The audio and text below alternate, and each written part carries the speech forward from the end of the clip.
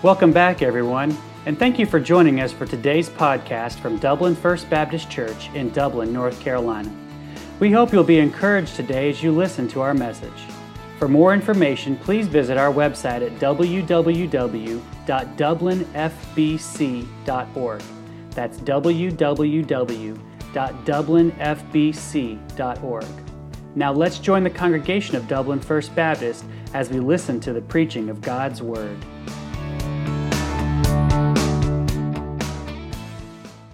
If you'll turn with me to Acts chapter 14, we'll continue on there. All right, well, last week when we began chapter 14, we learned of this mission team's experience in Iconium. Many individuals came to trust in Jesus Christ as their Savior there, but Paul and Barnabas also faced intense persecution there in Iconium. They had to flee to the city of Lystra, and that's where the passage we'll study together this morning picks up. Let me tell you, things are no less exciting here in Lystra. We're told of one individual, for sure, who came to trust in Christ as Savior, and his life was radically transformed by the gospel and the power of Christ. We also learn that in this passage that sometimes the reaction to you and I being faithful, the reaction to you and I sharing the gospel, sometimes it can be serious confusion by those who hear it, by our audience. And finally, we are encouraged to stay on mission, even through the most difficult, through the most dangerous opposition that we might face. We're encouraged to stay on mission because God is the one who gives us both the power and the protection to be on mission for Him. Before we study this, let's go to the Lord in prayer. Father, we come to your word this morning. We ask that you'd speak to us through it. We come here with hearts that are open and yielded to the working of the Holy Spirit. We commit that to you as a church right now. So take your word. I pray that you would wield it. I pray that it would be a sword that pierces to the dividing asunder of soul and spirit, that it would be quick and powerful here amongst us this morning. If there's things in our life that need to change, that need to be aligned with your will, I pray that your Holy Spirit would convict us of that and would give us the strength to commit to do what you want us to do. Lord, I do lift up our young people and Scott and Daniel as they're returning back. Give them safety on the roads this morning. And we'd also lift up the week that's coming up here, starting next Sunday. God, I pray that you continue to work amongst us as Aaron and his team come. Last time we saw people get saved. We saw decisions be made, commitment to Christ. I pray that same thing would go on here. Bless us and help us to be a blessing to them too. And we ask this in Jesus' name. Amen. All right, so in verses 8 through 10 here, after preaching the gospel to the people in Lystra, we see a confirming miracle being done. We've seen this happen a few times so far in the book of Acts. God empowering those who were on mission at that time to do miracles that would confirm the gospel message that they preached. Remember, they did not have the Bible. They did not have the whole Bible like you and I have it. They had the Old Testament. That's all they had. And so when they would preach the gospel of Jesus Christ, God would often give them the ability to do miracles through the Holy Spirit's power in order to confirm the message that they preached. We even learned last week in Iconium that they did signs and wonders, Paul and Barnabas did, in order to confirm the message that they preached, that it was truth. And in verse 8, we learn of a fella who's going to be the recipient of this confirming miracle. Let's see what it says about this lame man's need. In verse 8, it says, here in Lystra, listening to Paul and Barnabas preach the gospel, there was a certain man, and he was impotent in his feet. Impotent meaning powerless. You know, most of us take for granted something as simple as walking. That most of us, I think everybody here, we walked into the church this morning. This guy couldn't because he was a cripple from his mother's womb, as verse 8 describes him. He's a man who never walked. He had never walked. Do you think that this man was aware of his need? Yeah, of course he was. I guarantee you he was. That is actually a blessed place to be in life, when you're aware of your need. Because the gospel of Jesus Christ, it cannot do anything for someone who will not admit their need. It can't really do anything for somebody who thinks that they're A-okay and that they have it all together. I think of those 10 lepers that Jesus healed. They had no problem admitting their need as they cried out loudly, Jesus, Master, have mercy on us. And I said that's a good place to be, and it is, because saving faith always begins, it has to start here, it begins with you and I admitting our need for the Lord. It begins with you and I seeing ourselves as God sees us, multitudes like sheep without a shepherd, poor, wretched, blind, in need of the salvation that God offers us by his grace to us in Jesus Christ. This lame man's life, it was about to be changed and changed forever. Let's look at his new life in verses 9 and 10. Verse 9 says he heard Paul speak, and I'm sure you know what Paul spoke about. I mean, we don't have the sermon printed out here for us between verses 8 and 9. But verse 7 said that they were there in Lystra to preach the gospel.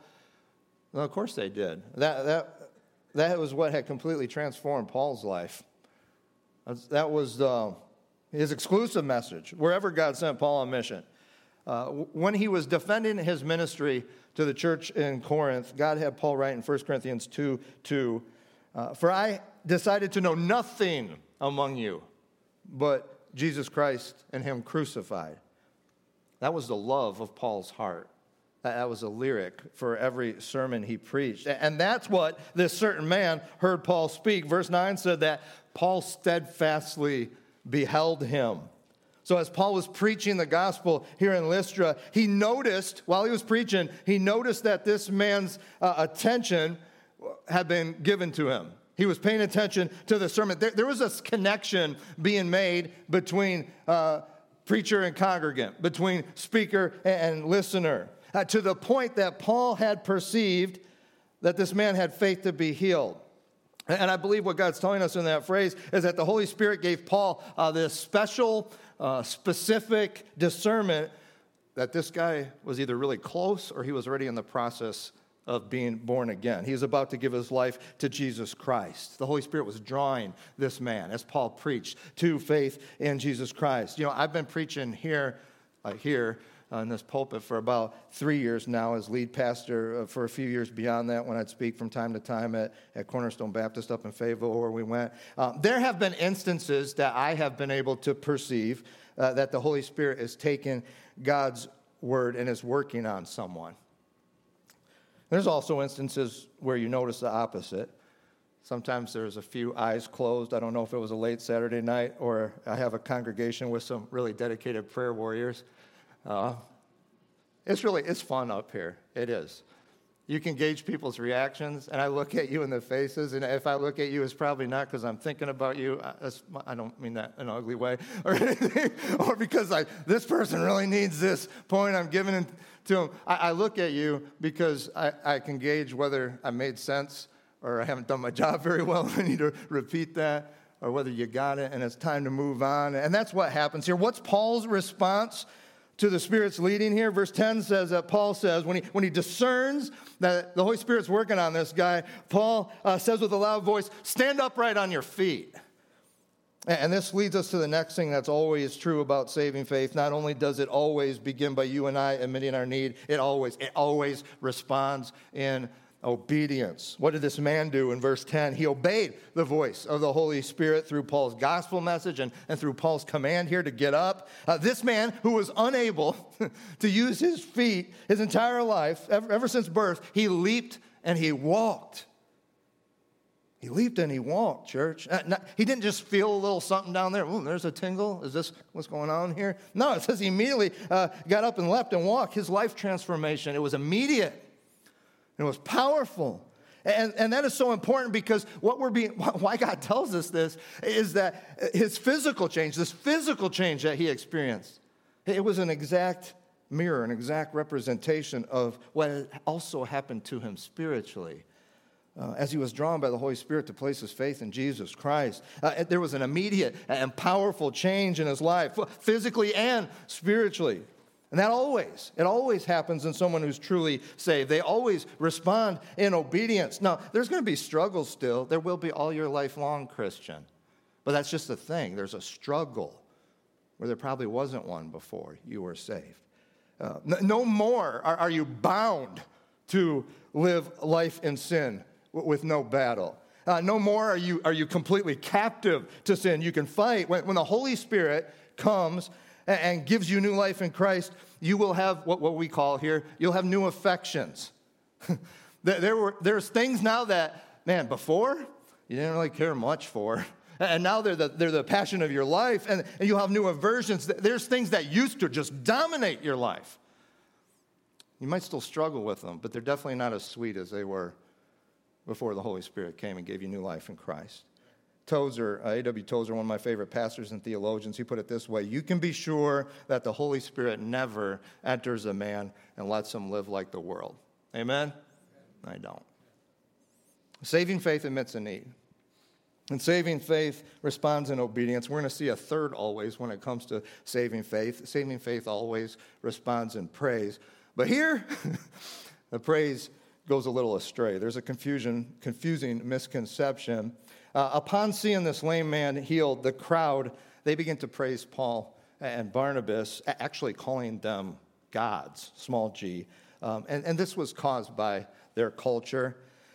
Paul and Barnabas had not been in a synagogue here as they had in their previous stops, not been preaching to an ethnically Jewish audience who had at least some understanding of the Old Testament and God's covenant promises of a Messiah.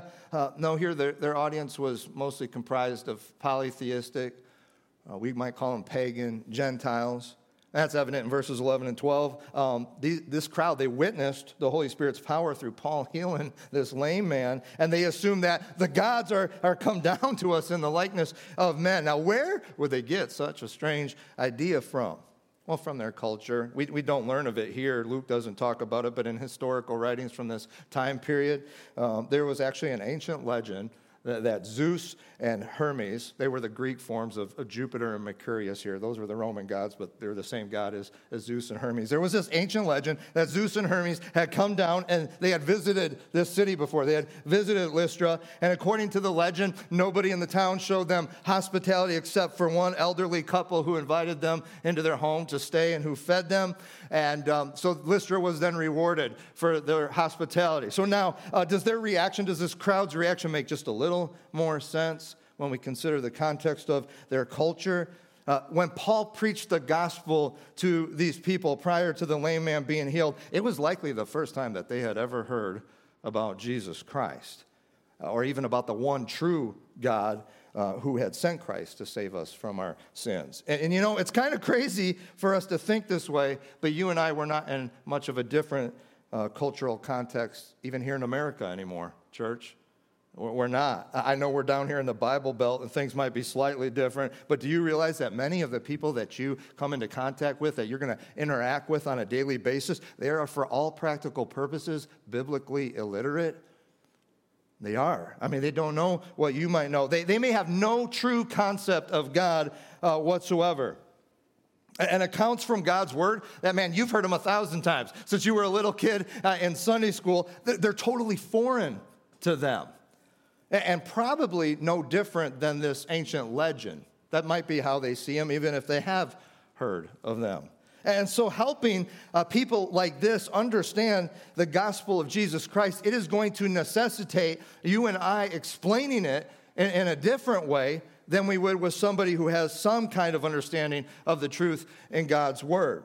It doesn't mean the gospel changes. It just means the way that we might introduce it or present it might change. In verses 13 to 14, we learn that these polytheistic people, they even began to bring sacrifices, oxen with garlands around their neck, to worship Paul and Barnabas. And then we're told of the reaction that this mission team had when they became aware of all that was going on. It says in verse 14 that Barnabas and Paul, they rent their clothes, they tore their clothes, and they ran in among the people. They were trying to bring this confusing misconception to an immediate halt. And they rent their clothes because there was some kind of language barrier here. I mean, they could hear Paul speak, but maybe after the healing, they started speaking in their own language that Paul and Barnabas didn't know. But Paul and Barnabas did this because they're like, well, we got to do something to try to communicate our aversion to what's going on here. And then in verse 15, they tell the crowd, hold on, we're not gods. No, we're men just like every one of you. You got this all wrong. And then Paul begins to give them another short sermon in verses 15 through 18, and we do have the content of that one. And he's hoping to correct this misunderstanding by going back to creation. There's something for us to learn there. All right, so when we're dealing with people who don't have any kind of concept about God's Word, they don't know the Old Testament and New Testament like you and I do, that's a pretty good place to start. And here's why. Because if you get the start of this book wrong, what else are you going to get wrong? You can get the whole rest of it wrong. I'm so glad one of our classes, the Pairs and Spares class, I think they had a Creation Sunday School. That was a focus. I'm thankful for that. A couple, 2 years ago in VBS, we had that. It's so important because if you don't start there, if you don't get that right, you're not going to get anything else right. And Paul tries to correct them with the creation account. He says to them in verse 15, what we have been preaching earlier, it was to get you to turn from these vanities, these worthless idols like Zeus and Hermes and Jupiter and Mercurius, to turn from them to the living God, he says, meaning the one true God. And Paul says he's the one who made heaven and earth. He's the one who made the sea and everything therein. And then in verses 16 to 17, Paul continues. He says, in times past, God allowed all nations to walk in their own ways. So when they rejected God back then, he allowed them to go their own way. But he didn't leave them. He didn't leave them without some kind of witness, without some kind of word. And one thing we can see is nature. We can see his creation. We can look around us. And so Paul says, not only did he create everything that you can see here, he also has provided for you through this creation. And so Paul is speaking here about what we call in theology God's general grace that he gives to everybody. Whether you go to church or not, whether you're a Christian or not, God has a general grace that he provides to every single person. I mean, did you wake up this morning? That was God's general grace. Whether you were saved or not, that was because we have a gracious God who's a creator and sustainer and provider. Did you eat this morning? That's because God gave you food. Did you come here in a car this morning, whether you were saved, whether you've trusted in Christ or not? It's because you are a recipient of God's general grace along with the rest of humanity. And both his creation of this world and his provision for you through that creation, it should point you to him. And God has Paul use the exact same method of sharing the gospel in Romans chapters 1 and 2. And he says, God's creation and his provision, those are realities every person can see. And they're clear enough and they're loud enough that they point everyone, it should point everyone toward him. They also make us responsible to seek him, but they're not enough. In and of themselves, they're not capable of leading us to the salvation that God has given us in Jesus Christ. We need more than just creation. And the reality that there must be some kind of creator because I have a car and I woke up this morning and I have food and I'm being provided. We need more. We need not just God's general revelation in this world and in nature. We need God's special revelation. We need his word, and he's given that to us. And we need the word, red letter, capital W, the living word, Jesus Christ, in order to be saved. But even when they were corrected here by creation, verse 18 tells us, with these sayings, scarce restrained they the people. They still didn't understand. This message wasn't getting through. And that was going to be dangerous and deadly for Paul and Barnabas. In verses 19 through 21, we see them continue on mission anyway, even through persecution. So far, we have seen the persecution this mission team has faced. Had an unresponsive and unruly audience in Cyprus at their first stop. Being kicked out of a city in Antioch in Pisidia. Last week in Iconium, there was an assault that was attempted. They tried to stone Paul, but they fled here to Lystra. And then here in verse 19, it tells us that certain Jews, and it actually tells us the very same ones who planned the assault last week in Iconium at the beginning of chapter 14, well, they came here to Lystra. They stirred up trouble, and they tried to complete their plan. It says they stoned. They stoned Paul. They drug him out of the city. They left him for dead. Now, I'm convinced that they thought he was. They went back into the city. And I think Barnabas and even the other disciples were standing around Paul's body, pummeled with stones, lifeless body. I'm sure that Barnabas and those other Christians thought he was dead. And the truth is, he may have been dead. I'll keep this part of the sermon PG rated or less. but being crushed with stones, it has a terminal effect on the human body, doesn't it? Yeah. God has Paul reference this exact thing when he's describing the persecutions he has endured for Jesus Christ in 2 Corinthians 11, 24 and 25. Paul writes there, of the Jews, 5 times I received 40 stripes minus 1. 3 times I was beaten with rods. Once I was stoned. And 3 times I suffered shipwreck. And then 1 chapter later, 2 Corinthians 12, 1 through 4, God has Paul give a somewhat more enigmatic, a little mysterious description of what I believe went on here in Acts 14. Paul writes this, I knew a man in Christ about 14 years ago. Whether in the body, I cannot tell, or whether outside of the body, I cannot tell. God knoweth. God knoweth. And he says, such a one was caught up to the 3rd heaven. How that he was caught up into paradise, I cannot tell. God knoweth. And he heard unspeakable words, which is not lawful for a man to utter. Whether or not Paul actually died here, and God brought him back to life, because that can happen, right? Does God do that from time to time? Yeah. Well, whether or not that happened, or whether Paul just had a near-death experience here, Paul says that he doesn't even know. God knows. But it was at least that. It was at least a near-death experience. Paul's body had been pummeled with large stones. Everybody around thought he was dead. According to what God had him write in 2 Corinthians 12 there, it seems for at least a moment his soul was separated from his body as he went to paradises, or as he calls it, the 3rd heaven, and he caught this glimpse of heaven. And that might be what Paul refers to in Galatians 6:17 when he says, I bear in my body the marks of the Lord Jesus Christ. As Paul was on mission to share the gospel, he suffered much like Jesus did. But look at what happened in verse 20. What's it say? Barnabas, the other disciples are gathering around, maybe trying to figure out, what do we do? Do we bury him in Lystra? Do we ship him home to Tarsus? Do we even continue on this mission trip after everything we've endured? And then what happens? Paul rose up. He rose up. So now we've got a second miracle in this passage. And he didn't just rise up. What did he do? So the next day, he departed with Barnabas, so he's still on mission, to Derbe. What for? Verse 21 tells us, to preach the gospel in that city. He continued on mission. Didn't take a day off, Their faith was empowered. We see their perseverance. Paul and Barnabas had a decision to make here when Paul rose up. When this kind of persecution came their way, Paul had just been stoned. And what would they do? Would they quit? This whole serving the Lord thing, it's obviously pretty dangerous. All the opposition, all the danger that they faced on this first ever mission trip, it could do one of 2 things. It could either be a faith-destroying thing in their lives, and they're just done.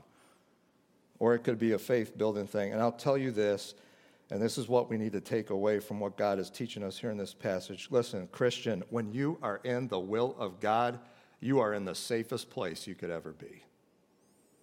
Safest place you could ever be. Now, when you trust in the Lord with all of your heart, and you don't lean on your own understanding, what would make sense? Well, when you acknowledge him in all of your ways, what will he do? He'll direct your path. He will. And Christian, if God has told you to do something and you respond in obedience, you are immortal until he says so. That's what God's word teaches us, not just here. We're going to see it again in Paul's life. When God tells you to do something and you respond in obedience, you are immortal until he says so. Giant Goliath cannot harm you. Kings that have fiery furnaces and dens full of hungry lions cannot harm you. People with evil intent who are chasing you from city to city with large boulders, they cannot harm you. As God promises us in Isaiah 54:17, no weapon formed against you will prosper. This is the heritage of the servants of the Lord. This is their vindication from me, declares the Lord. Who declared it? The Lord, not Jason, not my interpretation. That's as clear as it can be. That's his promise to you if you are his servant. Is that faith building to you? It is to me. Man, it is to me. Listen, it does not say that no weapon will ever be formed against you. In fact, it says it will. It says it won't prosper. The one that's formed against you won't prosper. It won't achieve its evil intent. And do you think that this whole episode was just massively faith-building for Paul and for Barnabas and for the disciples who stood there and witnessed this? And then shouldn't it also be for us this morning? I mean, yeah, it was. But Paul would face the threat of death again. We're going to study that as we continue on through the book of Acts. But you know what he had now? He had a testimony to lean on. A testimony of who his God was and what his God could do. Paul would know this, that nothing will ever happen outside of God's plan in my life. Nothing will ever happen outside of God's good and perfect will for my life. Nothing will ever happen to me outside of that. So yeah, it was faith building for Paul. Do you want evidence? Let me read the rest of verse 21. And when they had preached the gospel to that city, where are they? He went to Derbe. He preached the gospel there. Then what did Paul and Barnabas do? They returned to Lystra and Iconium and Antioch. They went right back to where the evil had happened. They went right back to where the trauma had taken place. That's some built up faith, Jesus follower. And we're here to learn from it, to learn from their testimony. We serve a miracle-working God, amen? I mean, he may not do it every time, just like he did it here. Like the lame man being healed or Paul being resurrected after being stoned. But God's no less powerful. And listen, the greatest miracle that he does that we see on a routine basis, but sometimes we don't think of it that way, is when he calls a person from eternal death to eternal life in Jesus Christ. I mean, that's a resurrection, just like this. And so I have to ask if you've ever trusted in Jesus Christ as your Savior. Have you ever confessed your sin to God in prayer? And you can look back on a time when you told him that I'm trusting only, from here on out, I'm trusting only in who Jesus is and what he has done for me to save me from my sins, to give me new life in Christ now, to give me eternal life with Christ in heaven. If you've never done that, do it right now as I'm talking. And if you got questions about what that means, I mean, I'll be here at the end of the service and look on the back of our bulletin on our website. It tells you what it means to be saved. Christian, you who have done that, you can look back to that day when you got saved. But we live in a world where we might have to take people back to the beginning in order to clear up their confusion about what God and his word is offering them in Christ, to help them understand that. We can't assume that those who don't know what God's word says, that they'll always understand our Christianese and our spiritual jargon all the time. And here's the wonderful thing, though. God's word from Genesis to Revelation, it's all about the gospel of Jesus Christ. I mean, it starts out in Genesis, and it teaches us about creation, that our God created this world perfect. And then 3 chapters in, we already learn about the fall, that man messed up that perfect world with sin, and as a result, decay and death entered this world. But there's redemption. It's promised in the Old Testament. It's provided in the New Testament. God sent his son, Jesus Christ, to atone for our sin, to give us salvation. And then there's restoration, that those who turn in faith to Jesus Christ, they're restored to a personal relationship with God. And one coming day, Jesus Christ will return, and he'll restore this whole universe to his original perfect creation. When you communicate that, people might understand. Keep at it. You can be confident that you're doing what God's told you to do. You don't have to save them. He's the one that does that, right? You just have to communicate it. When you communicate that, people might get angry. They might even get violent. They might do you harm. It might come to that someday. Continue on mission. Because there's nothing that they can do to you that can go beyond what God wants to do in you and through you. And if you're living for him, if you're serving him, if you're obeying him, you're immortal until he says so. I don't know what opposition or difficulty you're facing or you might face this week, but I know this because God declares it, Isaiah 54:17, that no weapon that's formed against you, Christian, will prosper. That, he says, that is my promise to my servants. That's their vindication from me. That is what is ours in Jesus Christ, declares the Lord. So will you leave here this morning and commit to basing your decisions on God's declaration and not by leaning on your own understanding? As Tommy comes to lead us in a moment to respond to God's word, however he's moving you to respond this morning, I just ask that you would obey.